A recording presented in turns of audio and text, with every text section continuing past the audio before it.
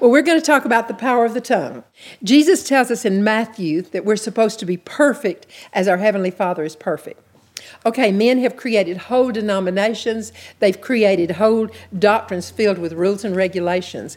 And they have those rules and regulations trying to fulfill this commandment in Matthew to be perfect by their rules and regulations. But you know what?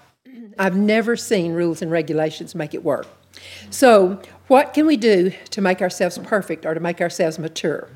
Well, obviously it's possible, or Jesus wouldn't have told us to do it. So evidently it's possible.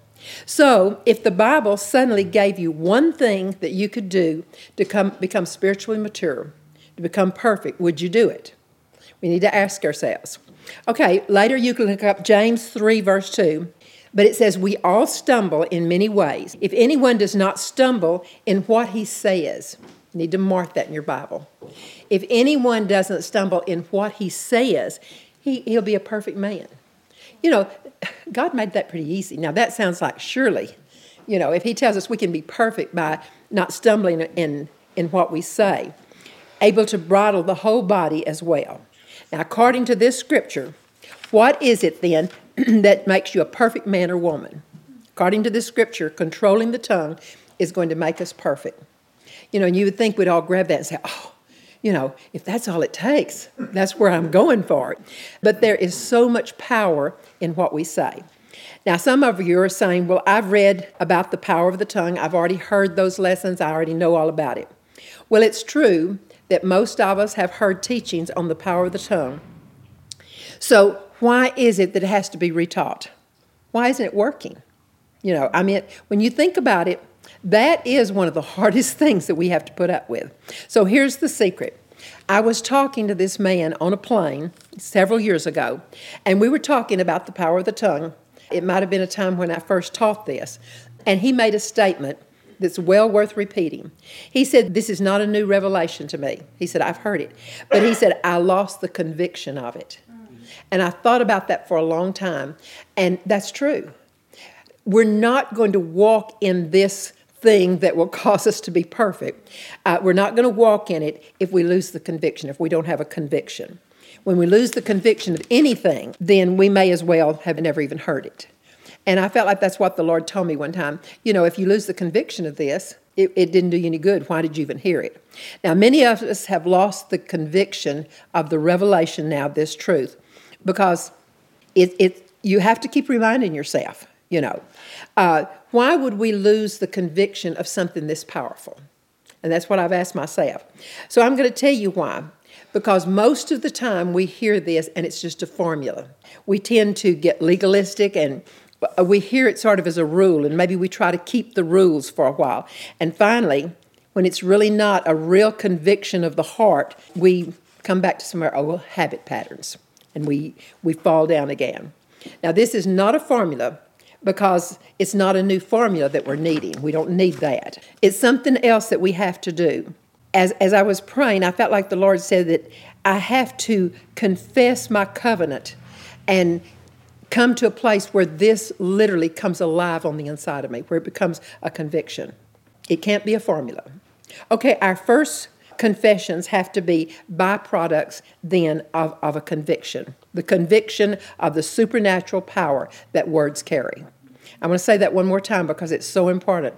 We need to get a conviction down on the inside of us. We can hear it all day that our confessions are important, what we say is important. But until we get a conviction of the supernatural power that our words carry, we're not going to do that much about it. We're not going to think of it. So that needs to become as real to us on the inside as the conviction that Jesus is coming again. Now, I think all of us would say, yes, I believe Jesus is coming again. We believe that. Listen, the revelation of the power of our words has to become just that real on the inside of us. Just as real as it is on the inside of us that we know Jesus is coming again. So confessing the word cannot be just another rule. You know, it can't be that. We're going to have to come to the place where we hear this way down deep on the inside of us for us to be able to have it come alive on the inside of us, for us to walk in it. You know, when Bill was little, he couldn't say yellow. He couldn't pronounce the Y's.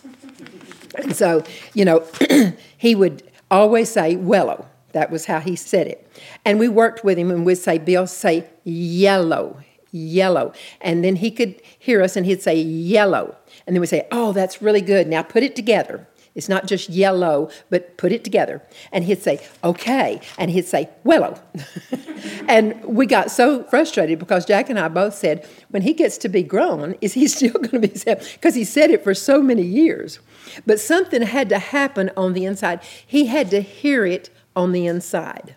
And there came a day when he finally heard it. He heard that Y sound. And when he did, he started saying it correctly. And so the Lord was just speaking to me. And he said, that's what we have to do. We've got to get a conviction of this down on the inside. So, and when we get that conviction, it'll be just like Bill started saying yellow. When we get a conviction, we'll start saying, hey, the words of my mouth are so important. They're so important. But how on earth now do we do this? Okay, now stay with me through this Bible study. Don't let your mind wander. And pretend that you're hearing this for the first time. Pretend this is the first time you've heard about the spoken word, and just open up your spirit to hear this, because it will make all the difference in the world to us. The words of our mouth will literally change the direction of our life every single time. And when we do that, then the conviction will come. Now, I'm going to read a long scripture to you in James 3:3-6. James was really saying a lot about what we say. Okay, it says, now we put the bits in the horse's mouth so that they may obey us, and it directs their entire body. Behold, the ships also. So he's talked about the bits in the horse's mouth, and then he says, behold, the ships also. They're so great, and they're also driven by a strong wind, and yet they're directed by a very small rudder, wherever the inclination of the pilot desires. Okay, so he's making these comparisons of the words of our mouth, first of all to a ship, and then to a horse. Also, the tongue is a small part of the body, and yet it boasts of great things. Behold, how great a forest is set afire by such a small fire. Talking about the words of our mouth. And the tongue is a fire, the very world of iniquity. The tongue is set among our members as what defiles the entire body and sets on fire the course of our life. Okay, when you think about that, James was saying a mouthful. This is comparing our tongue, what we say, to the bits in the horse's mouth that controls the horse. It's talking about the rudder on a ship that controls the entire ship. And it's talking about fire and what a fire can do. And then verse 8, but no one can tame the tongue. It is a restless evil and full of deadly poison. Okay, when we read that in verse 8, that should make us want to do something about the words of our mouth. Okay, why did James make it sound so hard to tame the tongue? Because very few people ever push on through to get the conviction of this revelation. Very few people do. They see the power of the spoken word, and they come up with a formula. They think, okay, I'll confess this for a month, and then I'll have it down, and I'll become perfect, like this scripture is telling me. But they eventually fall back into calling it wellow. That's where they fall back. They go right back to the same old habits, letting their mouth just run wild. And when you think about it, you probably can't think of very many people that you know. Maybe you can't think of anyone you know. You can't think of even people in your family who have controlled the tongue in every way. Now, why is the tongue so unruly? Now, we know certainly God didn't create it to be unruly, because it certainly was not a problem before the fall. So it's obviously a major target of the enemy for it to have become so dangerous. And there's probably nothing as dangerous to us as our tongue, what we say with our mouth. Okay, just look around in the Christian world. It's the tongue that most Christians are having a problem with. They may have developed themselves, their Christian walk in so many ways, and yet you'll find out that most every Christian has a problem in some area with the tongue.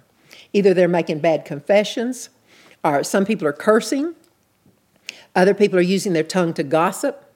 Sometimes it may be a sharp critical tongue where they lash out at people. Or maybe it's a negative attitude, and that negative attitude comes out in what they say. So we know it's a major target because no one is exempt from some kind of attack of the enemy against their words. Now, I want you to think about this. In times of war, in order to win, we always go after the most strategic point. We don't use our time and our expense to bomb out an empty rice field. Nobody does that. What we do, we go after a major bridge, or sometimes we go after a power plant, or maybe an ammunition factory. And that's exactly what Satan's doing. That's exactly what he's doing. Now, if Satan has launched this much attack against the tongue, and just like it says in verse 8, no one can tame the tongue. It's a restless evil. It's full of deadly poison. And if no one is making much headway in this area, when God says in James 3, verse 2, if anyone does not stumble in what he says, he's a perfect man, you would think that would be the goal for every Christian. Okay, I want to get to this point because Jesus said, if I don't stumble in what I say, I'm a perfect man. Then the tongue must be a powerhouse in God's eyes. He must see it entirely differently than what most Christians see it. And it is a powerhouse, and Satan knows it, and that's why he's thrown his heaviest artillery against the words of our mouth, against our tongue. Okay, verse 6 again. The tongue is a fire, the very world of iniquity. The tongue is set among our members as that which defiles the entire body. You know, we could think of a lot of things that a person could do that could defile the entire body, but it's the tongue, it's the words that the Lord is directing us to. The entire direction of our life is set on fire by this. The direction we go in life is determined by our tongue, the words of our mouth. Okay, now the tongue is what actually sets the course of our life when you think about it. You know, heaven or hell is decided by what we say. Our success or failure many times is determined by what comes out our mouth. Sickness or health. You know, you'll hear people talking about, they're just sick all the time. Or someone else will be saying, you know what, God has really blessed me. I walk in divine health. Life and death is in the power of the tongue. Actually, our tongue maps out our entire destiny. And sometimes we forget that. Now, that's pretty major. That's pretty important. So no wonder Satan is after it. No wonder that's his main goal. Okay, I want to take just a moment now, and I want to explain why the tongue has that kind of power. Everything in this earth is governed by the law of sowing and reaping. We know that. We've been taught that. Everything in the physical realm, everything in the spiritual realm. We talk about seed time and harvest forever. And there's no way to get around that law because it governs everything in the physical and in the spiritual. The entire earth revolves around the law of sowing and reaping. And faith is a seed. And what do we do with seeds? We're to plant a seed. Okay, faith is a seed that has to be planted. And we forget sometimes that the way we plant that seed of faith is by saying what the Word says. That's how you plant that seed of faith. Now, spiritual seeds are pouring out of our mouth all day long, every day. Good seeds and bad seeds. I find myself in a daytime. Now, I'll look back and I'll think, you know what? I had some bad seeds coming out of my mouth. And I think we can all say that. Now, it's kind of like the farmer. He's walking up and down the rows in his field, and he's broadcasting the seed in every direction. And that's exactly what we do. We're exactly like that farmer. We're broadcasting seeds every single day by the words that are coming out of our mouth. Now, there's one principle in the Word of God by which faith works every single time. And it's in Romans 10, 9, and 10. Now, when it's written here in the Word, it's written in the positive sense, but it also works in the negative. If you confess with your mouth Jesus is Lord and believe in your heart that God raised him from the dead, you will be saved. For with the heart man believes, resulting in righteousness. With the mouth he confesses, resulting in salvation. Okay, that's your faith principle. Believing it, and then confessing it with your mouth. Okay, by the same token, if you're confessing wrong things, you're going to find out that that's exactly the harvest you're going to get. Just exactly like we get the harvest of righteousness and going to heaven when we do this particular Romans 10, 9, and 10, right? If we do it the wrong way, we're going to have exactly the opposite harvest. What you sow every single time is going to be what you reap. Okay, now in addition to eternal life, the word salvation, as you all know, means 5 different things: health, healing, deliverance, protection, and provision. So everything for which you will ever use your faith is going to fall under one of those 5 categories. So salvation is the all-inclusive word that includes everything.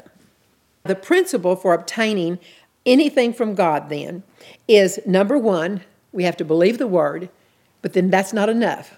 Number two, we have to confess, because it's not going to work if we just believe it. We have to confess it. We have to confess it, not only think it, but we've got to confess it with our mouth.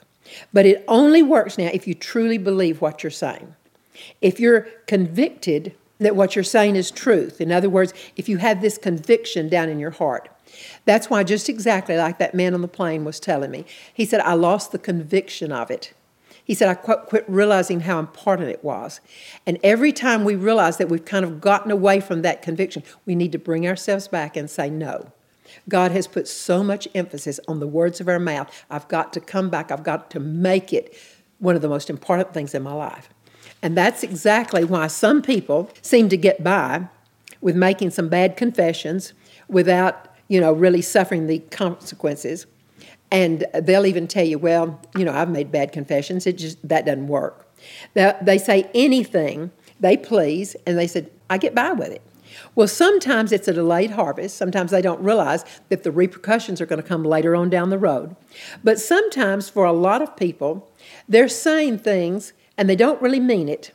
Sometimes they're just saying something to shock. Have you ever said something because you knew it was going to shock somebody when you said it? Sometimes people will say wrong things just to get attention. I've seen kids who have said just exactly the opposite of what their parents wanted them to say, and they were doing it to get attention. We don't realize the danger of doing that is that it might not be showing up because you're not really believing it. You're saying it, but you're not believing it. But the danger is when you say something long enough, then finally it comes into being. And a lot of people say, well, I didn't realize that if I was saying that I was in danger because I didn't see anything go wrong. But they don't realize if they keep saying it, the time's going to come, it's going to bring the harvest back on them. I had a lady once, and she would so often, and she didn't mean it, she wasn't really serious, but her husband would do something she didn't like, and she'd say, I think we just need to get a divorce. We're just not right for each other. She didn't mean that. She wasn't about to get a divorce. But the time came, she kept the words of her mouth. It finally became a reality, and they did get a divorce. Now, if you say those negative things long enough, you'll finally build faith to believe it, and then it happens. Okay, that's true in the negative, but thank goodness the opposite is also true. That's the good news. If you say what the Word of God says long enough, and you say it until you build faith to believe it, in spite of anything that you see or anything that you hear or anything you feel, then the Word will begin at some point to manifest in your life. It has to. It's a spiritual law. And it works, just like Romans 10:9-10 says. It's a faith principle. And if you do it, when you finally really believe it and you start saying it, it'll come to pass every single time. Now, let me say right here that believing is not a feeling. So many times people are trying to work up a feeling to believe it, or they're working up a feeling to have faith. Our faith is not a feeling, it's just a decision. You don't have to feel anything. It's just a choice. You make a choice, I'm going to believe this because it's the Word of God. And when you make a decision to believe some portion of the Word, then you confess it until it becomes a conviction. Once you believe it, you start confessing it until it becomes a conviction in the heart, and at every single time will bring the results. It will not fail once you put that into practice. Now, it takes both sides of the coin. You have to believe it, come to a place where you believe it, and you confess it. And one without the other is not going to work. So this is going to sound a little bit drastic, but the Word will not do you any good until you speak it. And a lot of people don't realize. They think, well, if I believe the Word, that's all it takes. No, it's not going to do one bit of good until we start saying it, until we speak it. Now, I'm going to go as far as saying that you can believe it and it still won't do you any good if you don't speak it, and because the demons even believe it. Okay, let me give you an example. Proverbs 4:20-22 says that the Word is health to us. And I remember I confessed that for a long time. Lord, I thank you, according to Proverbs 4:20, the Word is health to me. But the Lord then began to show me in Proverbs 12:21, it says, but the tongue of the wise is what brings the health. So it takes both. The Word is true, And it's what's offering health to us, but the tongue is what brings that health on into being. Okay, now what are the two scriptures? What are these two scriptures saying? They're saying that life and death is in the Word. That's the power, that's the Word. But it's not going to do us any good until the tongue then brings that health into being, when the tongue starts saying it. Now, a written page does nothing to change us. I can see the Bible, and it has all kinds of promises through it. But those promises, I can look at them. They're not going to do me one bit of good until I finally look at it and I say, that's mine. I want it. And we take it and we believe it and we start saying it with our mouth. Now, I don't know why God made it that way, because it's so simple. But He made it where we have to do both. Now, I'm not talking about believing and confessing things that go beyond the Word of God. You can get in witchcraft doing that. I'm talking about believing and calling into being every single thing that God's Word says, and things that God has spoken to you in your heart. Now, I'm not trying to give you a materialistic principle tonight where you start calling in new cars and, speedboats. That's not where I'm headed tonight. Not that it's wrong. God wants us to have cars. He wants us to have good things. But don't let that be our focus. It can't be our focus. We are to seek first His kingdom. And He says, seek first my righteousness. And then He says, all of these things will be added. So it's not that we head after the things. We do exactly what He tells us to do. We seek first His kingdom, first His righteousness. We believe it, we confess it, and then the things begin to be added. But I'm talking about believing and calling into being everything that God's Word says, everything that God has spoken to you in your heart, something that you've prayed for and believed God for. Start confessing that, because it's what comes out your mouth. It's not just what you believe, it's what you say with your mouth. Now, something else very important. It's very important for us to realize that the law of sowing and reaping was put into effect by God. And He intended to bring good only. That's what God intended. But we're going to find out that we choose to operate it in the negative. And if we choose to operate it in the negative, it's going to do the same thing. It'll bring the results, but it'll be in the negative. It'll produce negative results. Everything produces after its kind. When a person says, Lord, I have this problem and it's getting worse, and they're believing it, they're saying it's getting worse, and they keep saying it, they're going to find out that's exactly what they're going to get. We can't confess what we have. We can't confess what's coming on us or what we fear, because when we do, I can promise you it's going to get worse. You may be thinking, well, it's the truth. I'm not going to lie about it. Okay, that's where we have to have our mind renewed. Because, yes, a lot of things we're looking at, it does look like the truth, but that's where we've lost the conviction of this revelation. If God says something in His Word, we might not have seen it yet. It may not have manifested, but it's not a lie. God can't lie. If we realize this is what God is saying, then I can say exactly what He says, and even though it hasn't manifested yet, I'm not lying. I'm confessing exactly what the Lord in heaven has promised us. Okay, 2 Corinthians 4, verse 18, very plainly says that the circumstances that you see are temporal. That's a scripture you need to mark in your Bible. That means what you see is temporary. And so that means it's subject to change. And you can change it with what you believe and what you say. But the things you don't see, the Word of God, those are the things that are eternal. Now, you can change the same things you see by believing God and confessing exactly what God says. But here's the hitch that catches a lot of people. Faith is nothing more than a choice to believe some promise in the Word. And the moment you choose to quit believing it or quit confessing it, then it's not faith and it turns into doubt. A lot of people, they'll say, well, I've been confessing that for years and it never happened. Well, they've backed out of it. They're saying the wrong thing now, and it's not going to come to pass. But the ones that will hang in there and say, I believe this word, I haven't seen it manifest yet, but I believe it, and I'm not going to turn loose it, I promise you it will come to pass. The faith principle is in operation. But if we've given up on a promise, we could have said it right for 10 years, but the moment that we give up on it, then we're operating in the negative.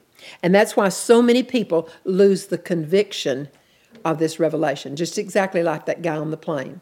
He had lost the conviction of how true this revelation is because they thought it was the word that didn't work. But it wasn't the word that quit working. Anytime the word of God, the promises are not working in your life, I can promise you it's never the word that didn't work. We've either quit confessing it, we've quit believing it. It only works in our behalf when we are confessing exactly what God's word says, and we're determined until I see it come to pass, I will not quit confessing. I will not quit believing it. It has to be a conviction in our heart where we're convinced in our heart. Now, if you're not convinced of something, then I promise you it'll slip away. And that's why a lot of times we've lost the revelation of this promise. We've let it slip away from us. Okay, now the good confessions that you make that are genuinely coming out of the conviction of your heart, those are the ones now that you've worked out ahead of time in your prayer time. Those are the ones that you've confessed and thanked God for it. And you, every time you get before Him in prayer, you're thanking Him again. Lord, I thank you for this promise that you've given to me. You keep doing that, and it keeps building it in your heart. And you're saying it, you're believing it in your heart, and it will come to pass. Now, the kind of confessions that, like this, they can change a situation. The ones that are going to change your situation are the ones that you've birthed in your prayer closet, where you say, Lord, your word says thus and so, and I'm not going to lay down that promise. I don't care whether it looks like it hasn't come to pass. I'm not going to lay down that promise. And then it will not just be some good-sounding confession that we say to cover up our fears or maybe to cover up our doubts. Some people will say the promise in the word, but what they're doing, they're trying to cover up a fear. But if you keep saying it and keep believing God and keep saying it, the time will come that the confessions of your mouth based on the word will tear the fear down. It'll tear the unbelief down. Now, sometimes we're making right confessions, but all we're doing is hiding that fear. And we need to be honest enough with ourselves to say, okay, I'm making the right confessions, but I'm still just covering up fear, so it's not truly belief yet. And we need to keep confessing it until it turns into faith, turns into belief. And you'll know the difference. I know the things that I haven't totally worked out in my heart yet. And if you'll be honest with yourself, you know the things that maybe you're saying the right things, but it hasn't come to pass yet. And you have to be honest enough to say, no, I'm not really believing it yet. I haven't got that down in my heart. But that's where so many people, they get and they finally just give up and they think, oh, well. And so they throw their confession away and they throw their believing away, and then the opposite is true. You're going to find out when you've birthed it in your prayer closet and you've confessed it until it has become a conviction, then you're going to be able to say, no, I'm not turning this loose. I've worked too hard for it. I'm not turning it loose. And because it has become the conviction we have to have. I believe it in my heart because I've birthed it in my prayer closet. And very seldom will you ever be able to get a truth of God's word really locked down inside of you until you birth it yourself, until you get in that prayer closet and you say it, until you honestly give it to God and it clicks. It's like something explodes on the inside of you. So I know the things that I've birthed by saying it. And when they're there, it's I know that I know that I know that I know this is a truth. And when you feel that, when you get that I know that I know that I know that this is a truth, I mean, there's nothing like it. You want to jump and you want to clap and you want to do everything because you've come into the realm of truly believing and truly confessing. Now, there's a difference between those confessions and the ones that I'm half-heartedly saying. Whatever promise you want working in your life, it's worth whatever it takes to daily get into your prayer closet and cry out to God until it does become a conviction.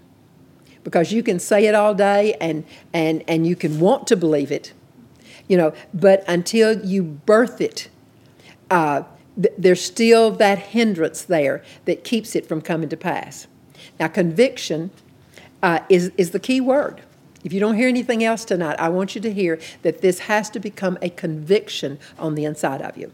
So look at all the areas in your life where you see the most defeat.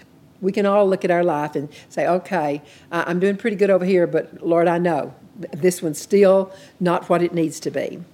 And you may be able to say, Lord, I'm saying all the right things. But you can know, if you'll be honest with yourself, you can know deep down whether it's really a conviction or whether you're saying it because the Word said it and you want it to come to pass. And if you're just wanting it, but you haven't really birthed it in where it's a conviction in your heart, then you're going to find out. You'll stumble up the first time that something happens that looks like it didn't work. When that happens, you'll fumble around and you'll lose what you've gained. You've got to come to the place where you say, Lord, I'm saying it because it's your word. I believe it with all my heart, and I am going to continue to say it until it comes to pass. Now, if it's not working then it's usually one of three things. It may be that it's not the right timing. Maybe it's coming. It's already in the process, but God may be working on somebody else's heart. There may be things God's doing behind the scenes to make it to come to pass. But just keep doing what you're doing and don't give up. Or number two, you need to see if there's a point of reference that God's told you something to do that you haven't done yet. Or number three, it may be that it's not a conviction yet. And that's where you have to be honest with yourself and say, okay, I believe it because it's in the Word, but it hasn't become a conviction in my heart yet. I haven't said it and believed it until it has exploded on the inside of me. And if that's the case, then just begin to walk the floor and cry out to God. I mean, literally walk the floor and cry out to God. And just say, Lord, you say it in your word, and I'm going to say what you've said, and I'm going to say what you've said, and I'm going to say it, and I'm going to say it until it becomes rhema on the inside of me. Once that happens, then it's a done deal. That's where God wants us. Now, many times I've taken my Bible and I've turned maybe to a particular promise, and I said, Lord, you've promised this to me, and I'm not going to turn it loose. I don't care what it looks like. I'm not turning this promise loose because you said, Lord, that this is a truth. You said it's mine, and I'm going to say it and believe it until it comes to pass. And if you'll do that, whatever promise it is that you're wanting, if you'll do that, then there may be a point of obedience. And if it is, we'll say, Lord, show me what I need to do. But then when you continue to say, Lord, I'm not going to turn it loose until it becomes that conviction. And when it becomes that conviction, then I know it's coming. I know it's there. Now, God is looking for men and women who will stand steadfast and hang on to His word and absolutely refuse to give up. God wants you to argue your case. That's one time you need to argue your case. Use His word as the basis of your argument until you convince yourself. You're not having to convince God. God made the promise. It's ours. But we have to say it until we convince ourselves that it's true, until it becomes a conviction. And that's when we're going to start seeing things begin to manifest in our life. Then you'll emerge out of that secret place saying what He's saying, and you're going to mean it. It's going to come alive on the inside of you, and that's what's going to bring the results. Now, a lot of Christians spend all of their prayer time just telling God the problem. You know, a lot of times when you're having a prayer group, you can tell the ones that are going to just tell God their problem. Yeah. Oh, God, you know, and they're just bearing their heart. And sometimes we're guilty of just pleading, and we're not exercising any faith. We're just telling God the problem. And that's not going to work.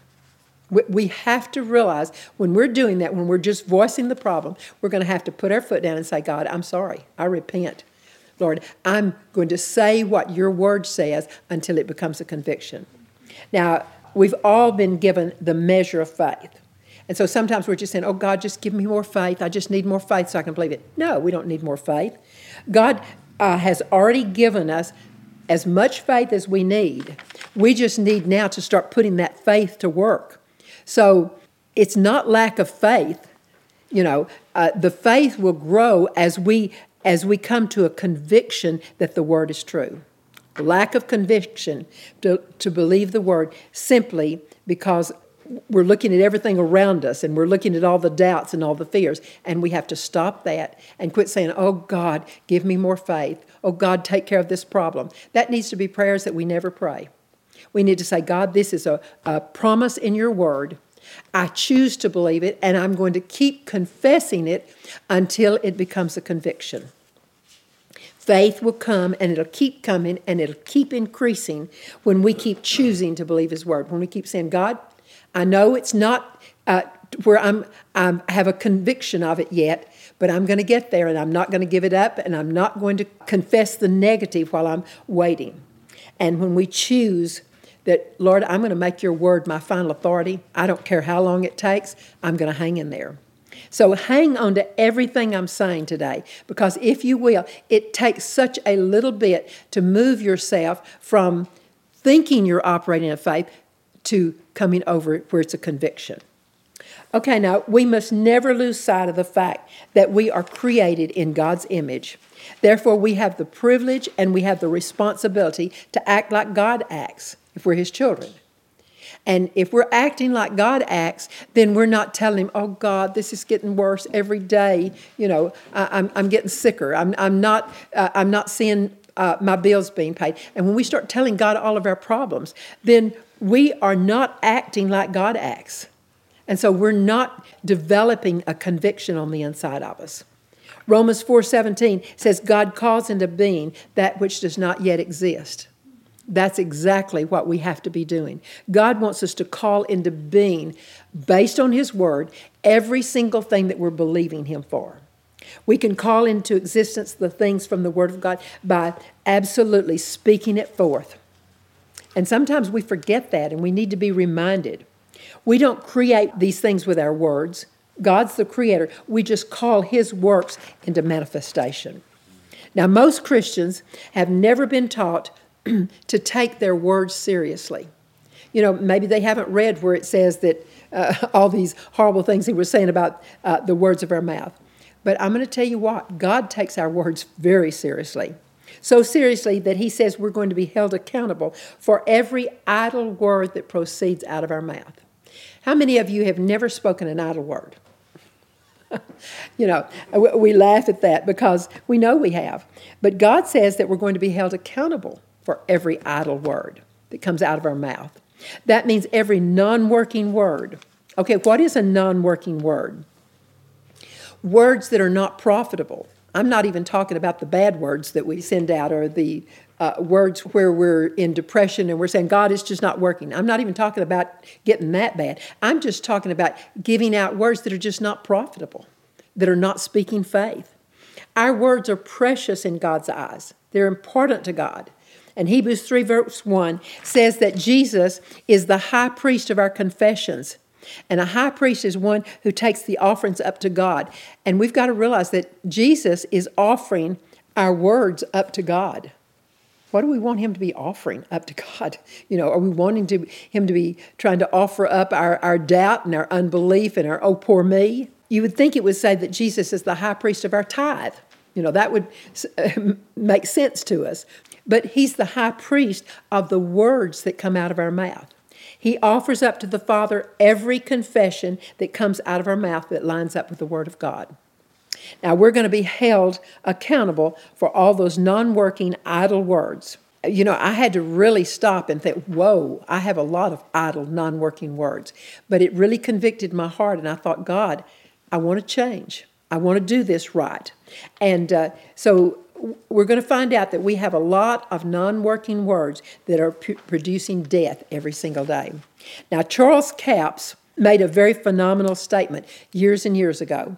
He said those who say they can and those who say they can't are both right. Now, I had to think about that for a minute. The people who say they can, with God's help, they're right. The people who say they can't, they're right too. They're not going to be able to. But our words are such, they're so powerful that whatever comes out of our mouth, that's what we're going to have.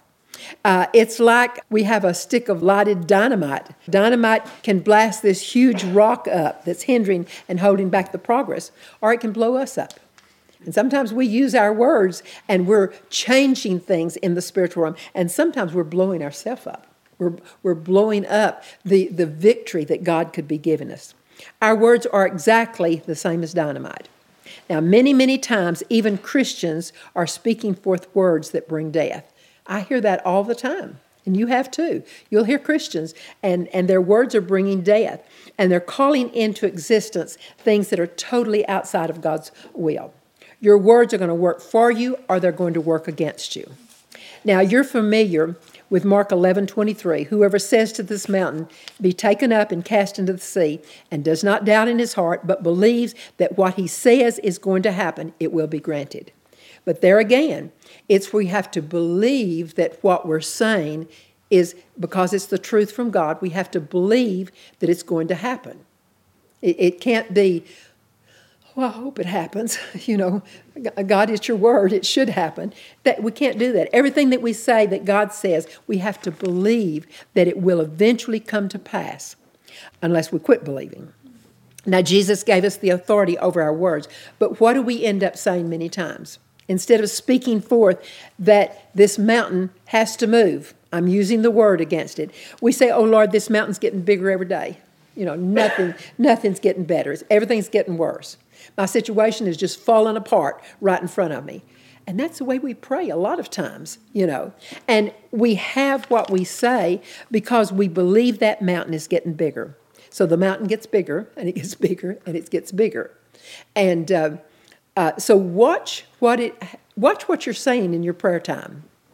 Too often, at the first sign of sickness, we say, oh, God, I'm sick, Or sometimes we forget to even say it to God. Oh, my goodness, I'm sick. I better get to a doctor fast, At the first sign of lack, so many people say, oh, I'm broke, it really looks bad. I don't see I'm ever going to pull out of this one. We hear over and over how important it is to make God's word our final authority. And we've heard it so much that sometimes it just becomes trite. It's just a trite saying. We're not really realizing this word is true and it means exactly what it says. But we need to say it until it becomes so embedded now in our subconscious thinking that there's not even a question. That word has to become our final authority, where we never speak forth a negative thought. And when you go back and see the harsh things that James said about the words of our mouth, that kind of gets our attention. And it lets us know how wrong it is. The word must be our final authority, no matter what the issue is, no matter who or what might be contesting it. And I promise you, when you start making confessions based on the word and mean it, you're going to have a lot of people that are going to come against you. And sometimes it's going to be Christians. They're going to say, oh, wait a minute, and they'll try to talk you down. And you've got to come to a place where you know that you know that you know that you know. Now, if the word is not the final authority, you're going to have all kinds of wrong things bedded down there in your heart. God's way is contrary to the world, and we're not going to change God's way. If we want to win, we're going to have to conform to His way of doing it. And that means we're going to have to quit confessing what we're seeing. Even in our prayer time, we can't just start telling God how bad it is, what all's going wrong. We're going to have to quit confessing what we feel and what we fear. And we're going to have to begin to confess that God says every single time. You believe me and release your faith, and you're going to see the victory. Now, there are non-Christians who have this faith principle working for them better than we do, and they're not even saved. And I thought about that, and I thought, so many non-Christians are saying how prosperous they are. They're saying how successful they are. They're saying how much they're enjoying life. And they pretty well are, according to what they think of a successful life.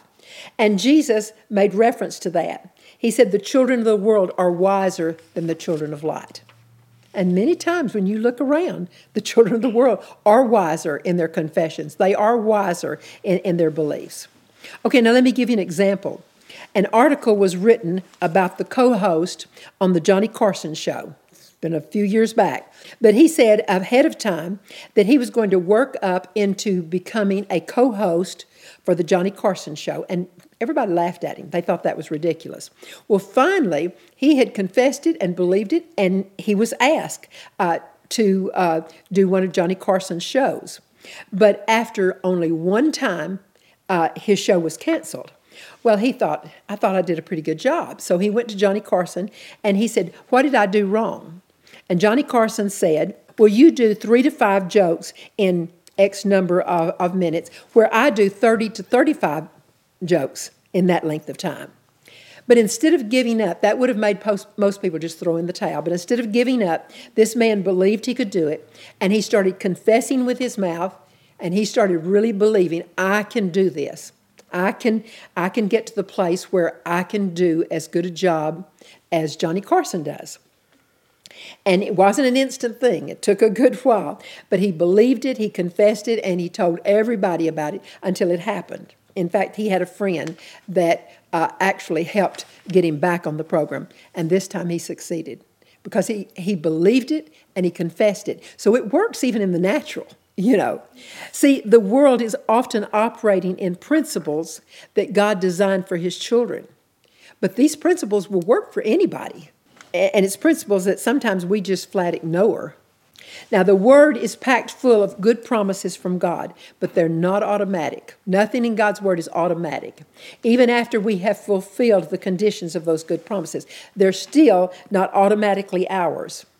For example, I know a lot of tithers and their finances are being devoured. And you think, well, how can that be?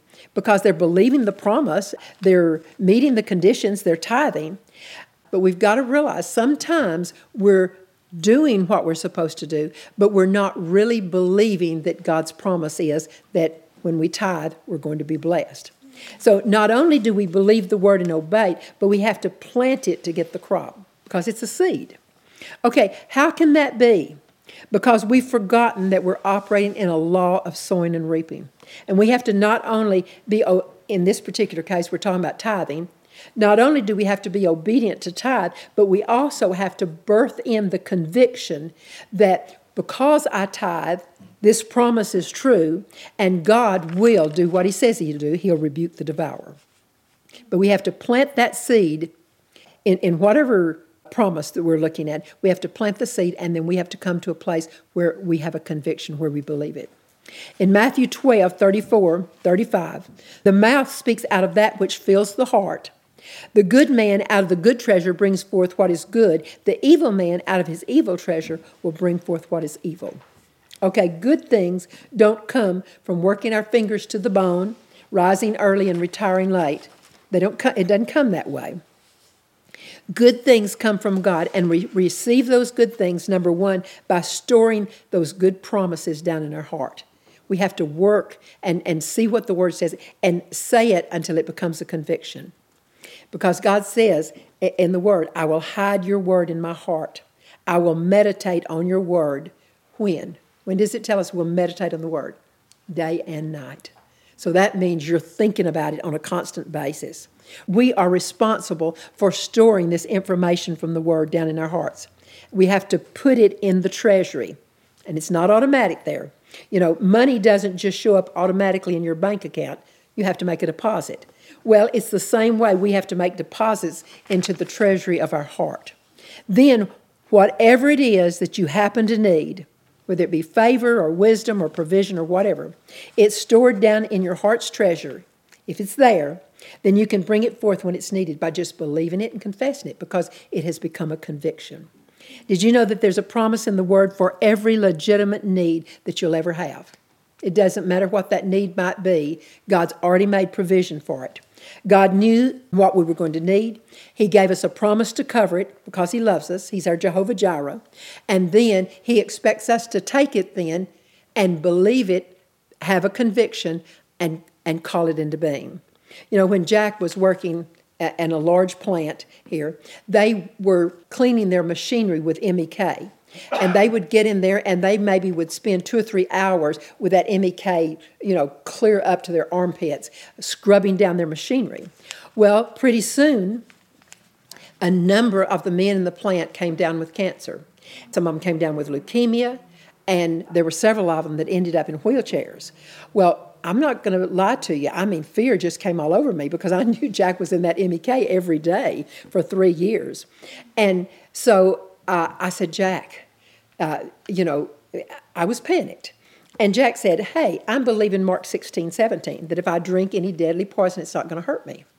Well, I was saying that with him, but I had to work until it became a conviction in my heart. It wasn't a conviction in my heart. I was saying it, out of desperation. Oh, God, please take care of him, But he was saying, no, if I drink any deadly poison, it's not going to hurt me. But we have to believe the promises and we have to confess them. Those promises are there, but they're not automatic. We've got to believe it and we've got to confess it into being. And Jack was one of the very few who didn't have anything happen to him. It's the good man that brings it forth.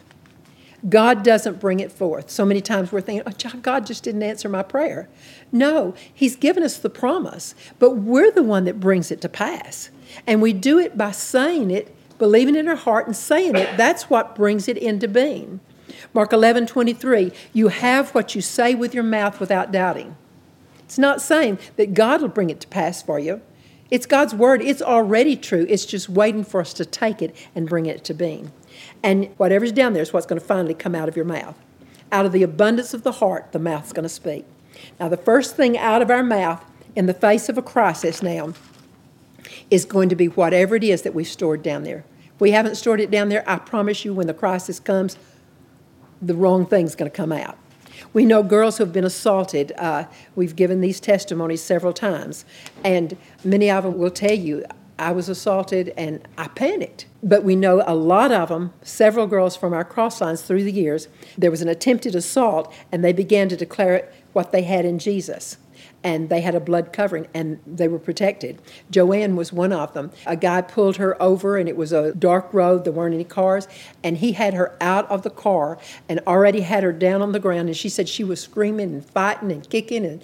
And all of a sudden she said, I know what I'm supposed to do. And she started calling out to the Lord and saying, Lord, I thank you. Your word's true. And she started confessing the protection she had. And he finally just got up and went to his car, and on the way she heard him say, I would get a hold of a Jesus freak. But that's what. The world may think that we're a Jesus freak, but it's worth it when you believe it and you say it. A tornado, it's not wrong to go to a storm cellar. I'm not saying that it's wrong, but what needs to be coming out of us is Psalm 91. That needs to be the conviction of our heart. Lord, you're protecting me, not because I'm in a storm cellar, not because I've pulled my mattress up over the top of me, because your word in Psalm 91 gives me a promise. And it works in the face of any crisis. Okay, now I've said this example before, but my little niece, Julie, she was thrown from a horse, and actually she slipped under the belly of the horse, and the horse drug her along, and her head was just drug on the ground. And they got her to Abilene. I came on over there. I got there by the time the doctor came out into the hall to talk with him. In fact, they pulled Julie in front of me, and I didn't recognize her because her face was so messed up. That doctor confessed every negative thing that could possibly happen, from the loss of eyesight to the loss of hearing, the loss of life. And my brother turned to me. The doctor was still talking to me, and he turned around, and he said to me what God was going to do. The doctor was standing there. I'm ashamed to say that it embarrassed me that he quit listening to the doctor and started talking to me. And she walked out of that hospital just a few days later, whole and healed in every way. We cannot afford to allow anything to take precedence over what the Word of God says, no matter how convincing the so-called facts may sound. Now, I'm going to tell you what, the facts can sound pretty convincing, but every doubt thought, every fear thought, it has to be taken totally captive immediately, or we'll become double-minded. And one of the best ways to take it is to realize that God has said we're going to have what we say with our mouth, without doubting. But it has to be a conviction. It can't just be saying words. And then the second half of Matthew 12:35 will come into being, because it says, then the evil man out of the evil treasures will bring forth that which is evil. So we store fear down in our hearts so often. Do you know where fear actually comes from? Fear comes from believing something other than the Word of God. That's all it is. Fear is just believing something other than the Word of God. Now, the devil doesn't play fair. You don't have to consciously store fear in your heart for it to be there. A lot of times they'll say, well, I haven't been thinking on fear. I haven't stored it down there. But you're going to find out If we fail to store the word in the treasury of our heart, then the fear goes in automatically by default. And the treasure is a vacuum, and it'll fill up with something. And if we're not putting that word in there, then we're going to find out that it'll fill up with fear and doubt. And then when a need arises, we're going to pull up with our mouth whatever's been stored down there in the heart.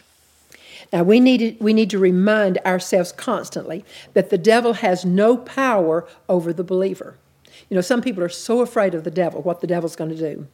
And Satan's only hope is to deceive the believer into believing and saying what he says. That's all he has to do, is make us quit believing and saying what God says and simply believe and say what he's saying. And then it's not Satan's power that overcomes us, it's the power of our words. Our words are so powerful. When God promised Abram a son, God changed his name from Abram to Abraham, which meant father of a multitude. Now, I'm sure people laughed and they probably ridiculed every time this old man, who was childless, would say, well, my name is father of a multitude.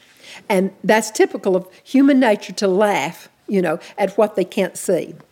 Now, if I didn't have a house and I lived under a mesquite tree and my name meant I live in a mansion, you'd laugh. But that's exactly what Abraham was having to do. But God's way worked, and Abraham believed God. He confessed God's word, I am Abraham, I'm the father of a multitude, and God counted it, the Bible says, as righteousness. When Gideon was hiding in the winepress because he was afraid of the Midianites, the angel came in and called him a valiant warrior.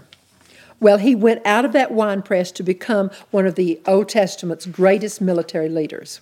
When the Shunammite woman, when her son died, nothing came out of her mouth except, all is well, all is well. She was not about to turn loose her mouth after God had given her this promise. She was going to hang on to those promises. When Jesus was going to Jairus' house to pray for his daughter, the servants came out and said, don't trouble the master any longer because your daughter's already died. Well, Jesus immediately said, don't quit believing. Well, she's dead. And yet he's saying, don't quit believing. If Jairus had started speaking death and saying, well, it's a little late, she's already dead, it would have been too late. Don't ever confess death over anything that you plan to see resurrected. If you're believing God for something, don't come to a place where you confess death over it, or you'll end up burying it. And it might be your health, it might be a marriage, it might be some other relationship, finances, whatever. Birth in your decision to believe the word in every area, and you'll find that the overflow of that steadfast faith will be words of power that literally can call things into being and pull down strongholds of the enemy. Because that's what's been made available to us. And I felt when I was praying, I said, God, this is so simple, but how come we miss it? And he said, because you haven't developed a conviction of it, that you're going to believe it and you're going to say it no matter what it looks like, no matter what everybody else is saying, that you're going to stay true to me just like Abraham did when he stayed true to the promise I gave him. Just like Gideon did, just exactly like the Shunammite woman did. He said, all these examples are there, but you're going to have to believe it and you're going to have to get a conviction of it in your heart. And when you do, the Lord said, you'll start seeing miracles happen. If God has put so much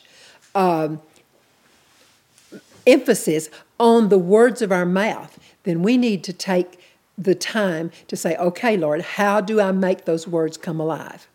And the way we make it come alive is when we say, Lord, I'm going to develop a conviction. I may not believe it as much as I need to believe it right now, but Lord, I'm going to say it and I'm going to pray it in my prayer closet until it becomes that conviction. And when it does, you're going to start seeing miracles.